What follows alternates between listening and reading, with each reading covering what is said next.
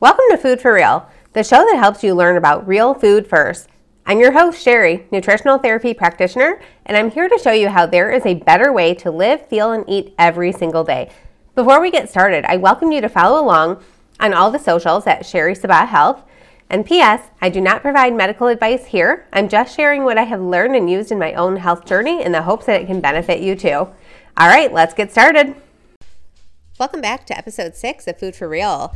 Thank you for being here. I'm so happy to do this podcast episode and really all of the episodes. I think that podcasting is really my thing, so this is exciting. Anywho, today we're going to be talking about diabetes.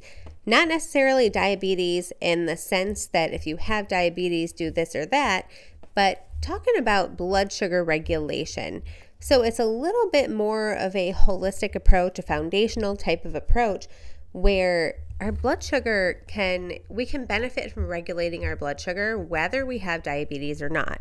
Whether you've ever been diagnosed or told that you have prediabetes or never at all, there are ways that we can feel better, that we can manage our meals better, that we can make sure that we have more energy, sleep better, have less stress by regulating our blood sugar.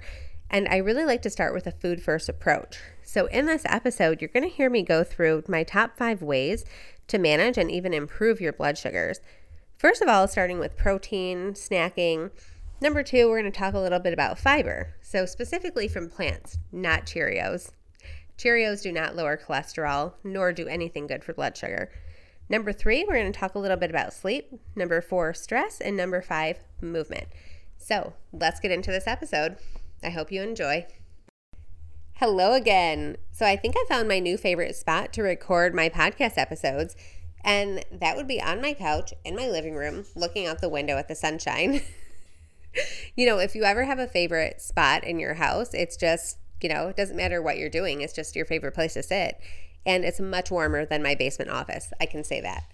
So today we're talking about blood sugar, but first I wanted to really talk, before we get into talking about ways that you can manage and even improve your blood sugar, I really want to talk about what that is in the first place. A lot of times people may have never heard of insulin resistance. And if you have, good, I'm glad, keep learning. But insulin resistance is something that can build up over time. It's like the precursor to prediabetes and diabetes mellitus, which is like the fancy medical term. There's also gestational diabetes, which is a whole nother topic in itself, but gestational diabetes also carries with it insulin resistance secondary to pregnancy and the related hormones and bodily changes. So today I wasn't going to focus on gestational, but talk about insulin resistance and blood sugar management in general. So I want you to know, insulin resistance, you can have this for years and years and years, like a decade or more, before high blood sugars ever even found, or before a screening for high blood sugar. And the way that this happens is that, if you were a kid and you remember we should be snacking or eating every 2 to 3 hours, like that god awful advice that I just despise because I learned better. But this frequent snacking and frequent consumption of carbohydrates, starchy carbs. So think things like, bread, rice, pasta, cereal bars, granola bars, things with a lot of added sugar in them, Pop-Tarts. Those are some of the worst offenders. Chips, Cheetos, Cheez-Its, whatever. So the frequent consumption of those things and eating every couple of hours, every 2 hours or so, or 1 to 2 hours, that prompts a release of insulin from our pancreas. And that's not the problem. The problem is that repeatedly doing this, repeatedly snacking on things that prompt a large release of insulin from our pancreas, results in a lot of insulin floating around in our bloodstream. And this insulin is trying to hurry up and let the glucose into the cell to be either used or stored for fat, which mostly gets stored around the midline of our body.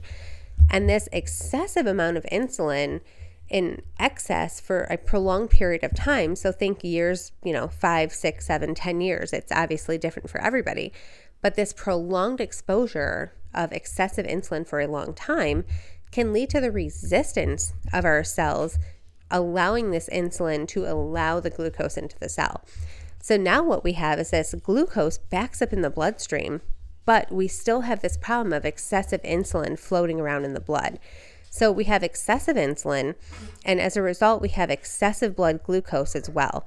And then we keep on snacking and snacking and snacking on, added sugar, processed carbohydrates of all kind.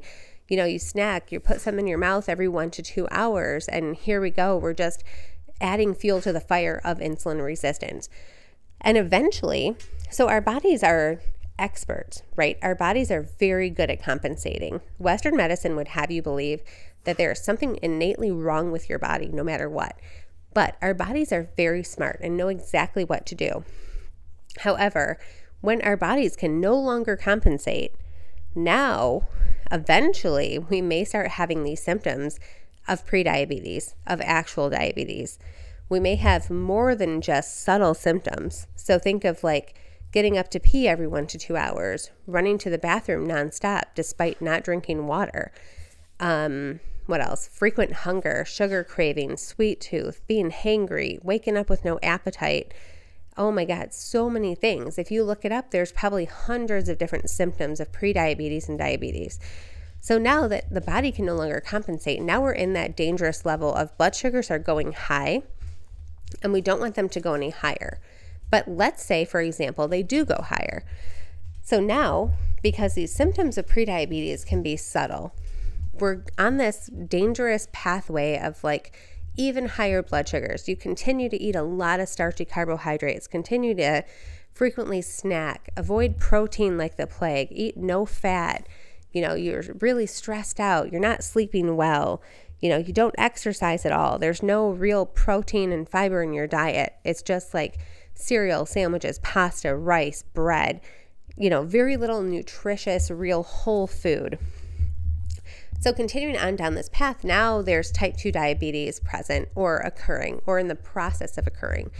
Now with type 2 diabetes, it's even more serious. It's not just insulin resistance. It's not just prediabetes. Now it's actual type 2 diabetes where there are excessively high blood sugars. So that being a fasting glucose of, I believe it's 130, 140 or above. So fasting means you haven't eaten in the past 8 hours plus. Now, this is going to be relative depending on age, depending on gender. So there is a little bit of a curve here. So I don't want to give exact numbers because this is not like the end all be all. And the American Diabetes Association, which I'm not exactly a fan of, changes their guidelines every so often.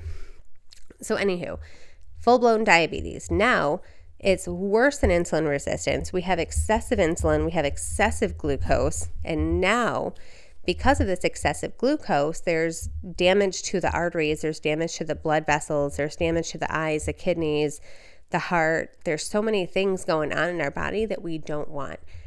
But at the same time, traditional Western medicine would have you believe that once you have type 2 diabetes, that's like the end of the road for you. That's like, it's too bad. You're shut out of luck. There's nothing you can do. You can take medicine and take insulin for the rest of your life. Take insulin. Wait a minute. You already have insulin resistance, so now you want to add even more fuel to that fire and continue to make things worse? Wrong answer. So there's medications. I know that there's like it is important to get the glucose down, but it is also important to address the root cause of these problems. And for some people, insulin and medications of various kind, there's many different types of diabetes medications. It's not just insulin I'm talking about.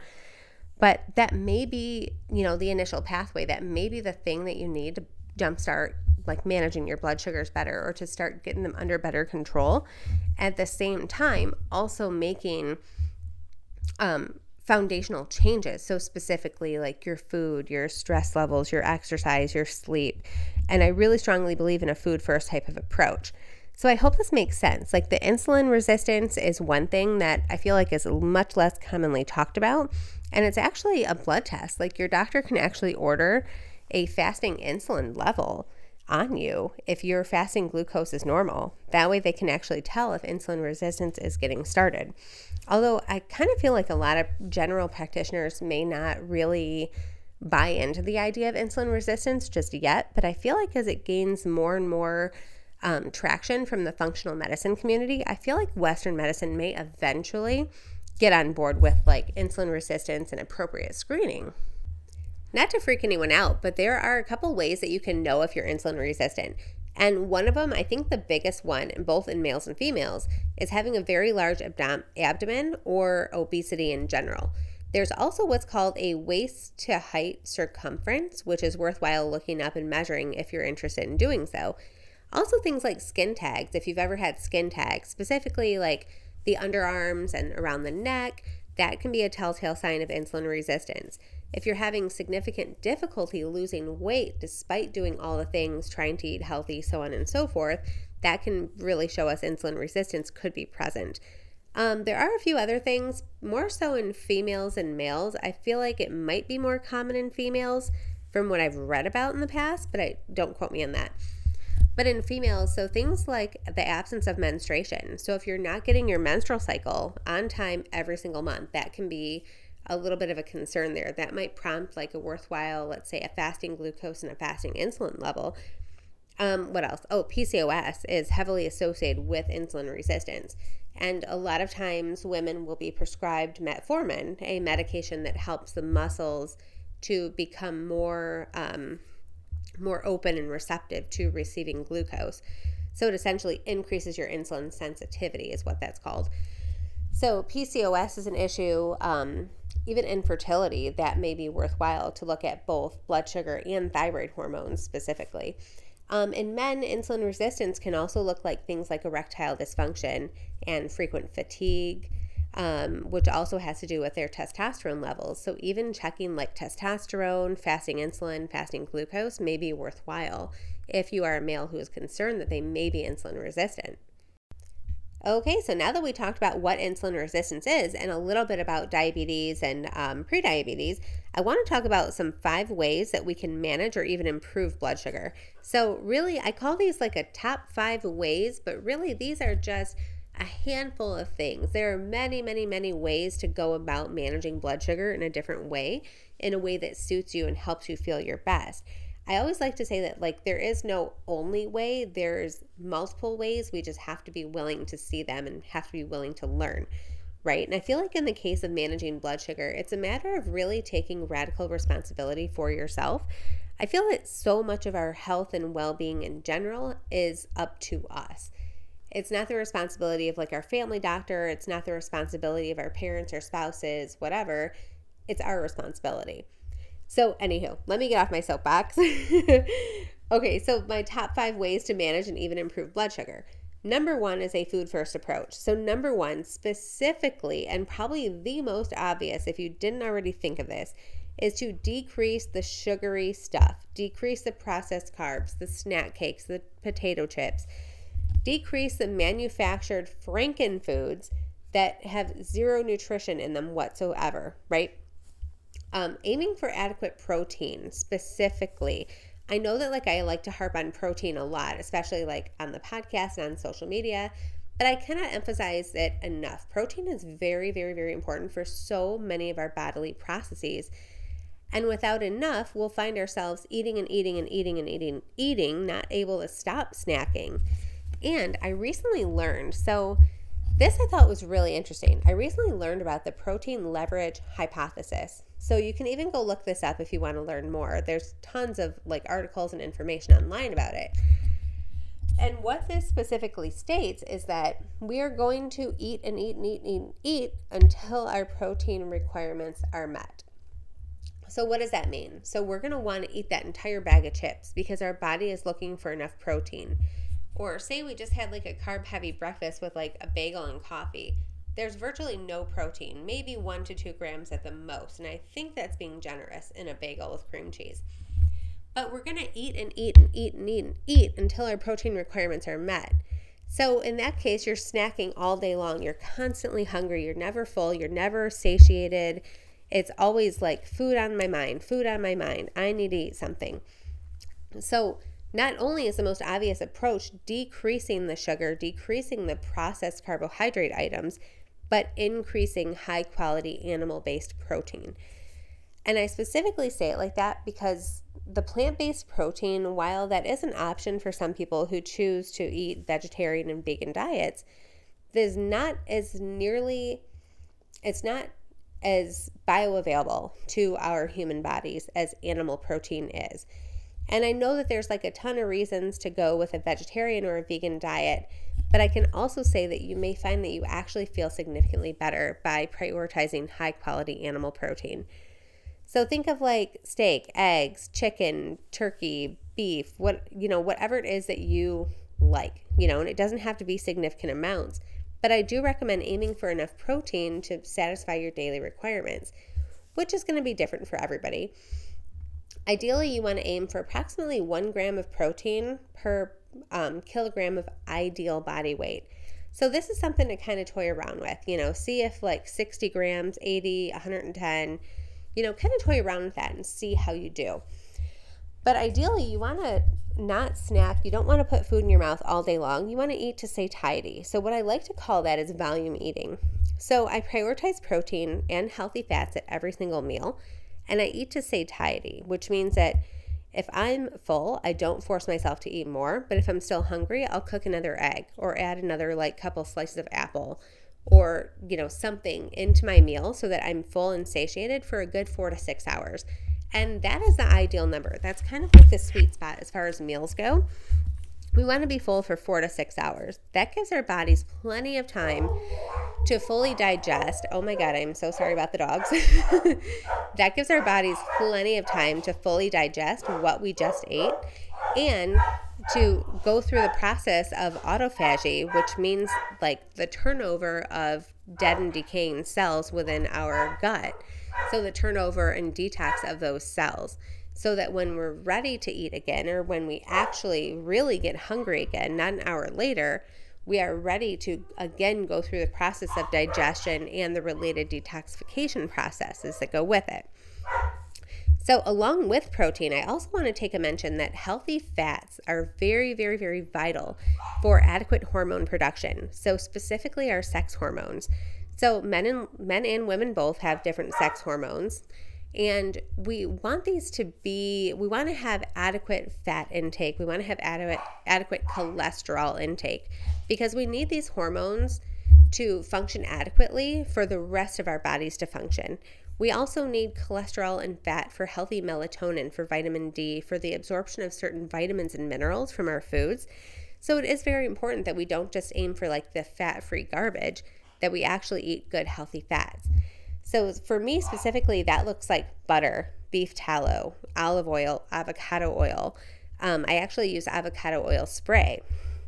That does not look like, the quote-unquote heart-healthy butters made with seed oils and canola oil and various other garbage and additives.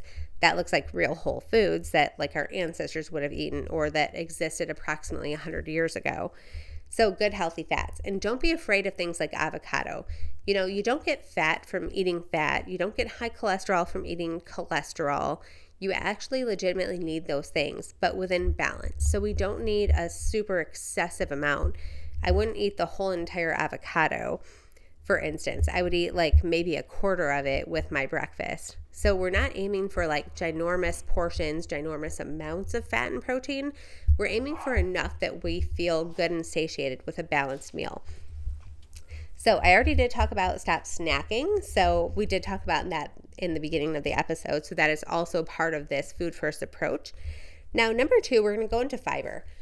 Fiber is important, but we don't need it in excess. We don't need a huge amount. I mean, I think I've seen one recommended dietary intake amount of 25 grams per day for females, which may be excessive for some people, or it may not be enough. I think that this is another matter of getting in tune with what exactly your body needs from you and what foods work best for you at what time in your life, right? So women, we experience things differently than men. Women, we have a monthly cycle where, our body cycles in and out of this spring, summer, winter type of thing, whereas the male cycle is a 24-hour cycle. So we may need different amounts of nutrients at different points in the month. So just like I said, getting in tune with what your body needs and what feels good to you. The fiber I'm specifically talking about here is fiber that comes from plants. So think leafy greens, vegetables that you tolerate well, fruit that you tolerate well, Fiber in a good form does not come from things like Cheerios. And I say that specifically because I absolutely hate how boxes of Cheerios at the store say that high fiber lowers cholesterol. No, it actually doesn't. The garbage ingredients in Cheerios actually gives you high cholesterol, believe it or not. As crazy as that sounds, it's so true. So ideally we want to aim for fiber from plants. So if you're into vegetables, if not, I wouldn't worry too much, but I wouldn't supplement with like the fiber that you find or like, those fiber powders at the stores. I don't recommend those for many reasons, and one of them being like the additives in them.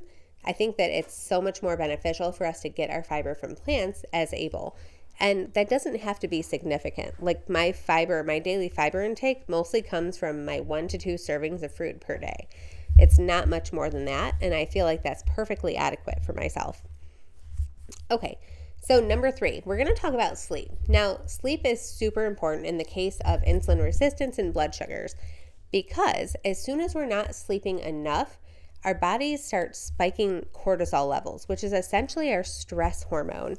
And this cortisol level creates like this fight or flight response where we're almost like, on guard, where we're like, jumping at everything, freaked out. And it also, as a result, creates higher and higher and higher blood sugars, which we do not want. So this excessive cortisol, because our bodies are so stressed from not sleeping, this excessive cortisol is also bumping up blood sugars, even in people who do not have diabetes. So I like to say the average person needs between 7 and 9 hours of sleep per night. And of course, like there's a million ways that we can promote better sleep. I personally try to have a cup of chamomile tea, calm myself, breathe in and out, deep breaths, stretch, hot bath, whatever it is that I need in the moment to help me get my body ready to rest and sleep well. I also use a sleep mask. That really, really, really helps a lot too. I highly recommend. So right along with adequate sleep, we also have to watch our stress levels. This is number 4, stress. So we also have to be mindful of our stress levels because just like when we're not sleeping enough and we have the spike in cortisol and subsequent spike in blood sugar, the similar things happens with excessive stress. And I know that like the average person probably has a lot of stress in their life. They're probably really busy. They're running themselves ragged from working full time, managing things with the kids, trying to watch their health, trying to exercise, trying to sleep, and do all the things. And it just seems like there's not enough hours in the day. So in the case of this excessive levels of stress, what I strongly recommend is considering setting boundaries for your own well-being and your own mental health. I mean, really, like sometimes if you have to stop picking up hours or, picking up excessive work projects, 1 week out of the month, let yourself sleep, let yourself decompress. I really recommend using your time off at work if possible, taking steps and thinking of ways, you may even have to get creative, to help decrease your stress levels in your life so that you can manage your blood sugars better. It's been well studied and well documented that stress and sleep really do affect blood sugars a lot, even in people without diabetes. So that is a couple of ways that we can really like work to manage and improve blood sugars. So sleep and stress, I almost feel like they go together. But that also brings us to number 5, which is movement. I think the most important exercise that you can possibly do is one that you enjoy. I really truly believe that, but I've also read quite a few studies about how walking is a great general exercise for really anybody, but especially like if you have higher blood sugars, walking can be very beneficial. Aside from walking, I've also really studied the impacts of resistance training on both people with and without diabetes. And even through school, like through my NTP program, I used to like go off in like a lot of like side notes and tangents and like look up articles about things that we learned in the program or read books about things that even though it wasn't required, I found that it was very, very interesting. And overall, what I found was that resistance training, so specifically think of like lifting heavy objects, resistance training, lifting weights, body weight exercises, and even Pilates and yoga to some degree, because a lot of those moves do involve body weight resistance, right, is actually far more beneficial for increasing insulin sensitivity, not only in the moment, but over time. And in a nutshell, the more lean muscle mass we have as a result of insulin, or as a result of resistance training and adequate protein intake, keep in mind, adequate protein intake is incredibly important here, the more our bodies are effectively utilizing the glucose that comes in, and instead of storing it as fat, it's being burned off. So essentially, we're working smarter, not harder. So I like to think of it as work smarter, not harder, because the more lean muscle mass you have, the better your quote unquote metabolism is going to be when it comes to the glucose intake, when it comes to, burning off glucose for fuel. And another thing with that is that with cardio, like you are burning off glucose, you are using up glucose from your cells when you're doing cardio, but only while you're doing it. Whereas resistance training carries this increased insulin sensitivity benefit around the clock. So specifically learning that was just like this huge aha moment. Like, oh my God, this is like the ultimate work smarter, not harder hack. If someone has high blood sugar, they should really be doing some form of resistance training. And it looks like from the articles that I read, it looks like a minimum twice a week, but it looks like 4 to 5 times a week is even better if able. Now, being realistic, not everybody is able to hit the gym 5 days a week, especially if they're busy working a full-time job, tired, busy with kids, all the things. I totally get it. But I really wanted to throw that out there because I thought that research was incredibly interesting. If you're interested in learning more about insulin resistance, prediabetes, diabetes, I read this really interesting book by Dr. Ben Bikman called Why We Get Sick. I highly recommend reading this book if you are even interested in learning a little bit about insulin resistance, because he really addresses like the root cause of chronic health and wellness and health and disease type of issues. And as it turns out, insulin resistance is actually the root cause for so many chronic health issues, but it's just not addressed as it should be. I feel like if you really want to address insulin resistance, prediabetes, and diabetes, and other chronic health conditions, I feel like it's so much more worthwhile to see a functional medicine practitioner or a functional doctor versus a doctor that specializes in Western medicine. And I'm sure that an average like Western medicine trained physician, I'm sure that they are well-meaning people, of course, and I'm sure that they want the best for you as a patient, but they also don't have the same kind of training because they're not taught to address root cause things. They're taught to essentially band-aid symptoms, right? And I feel like because diabetes can be so impactful upon a person's life, I feel like it's so much more important to get to the root cause by addressing the actual problems here, not just giving medication to lower blood sugar in the hopes that, nothing will happen as a result, right? So you guys, thank you so much for listening to episode 6. I would love to know what you think. I would love to know your questions. Let me know, and keep listening. All right. Thank you. Thank you so much for tuning in today. If you love what you hear, be sure to leave me a review on iTunes so I can keep sending the good stuff your way. I hope you have a wonderful day and can't wait to talk to you next time.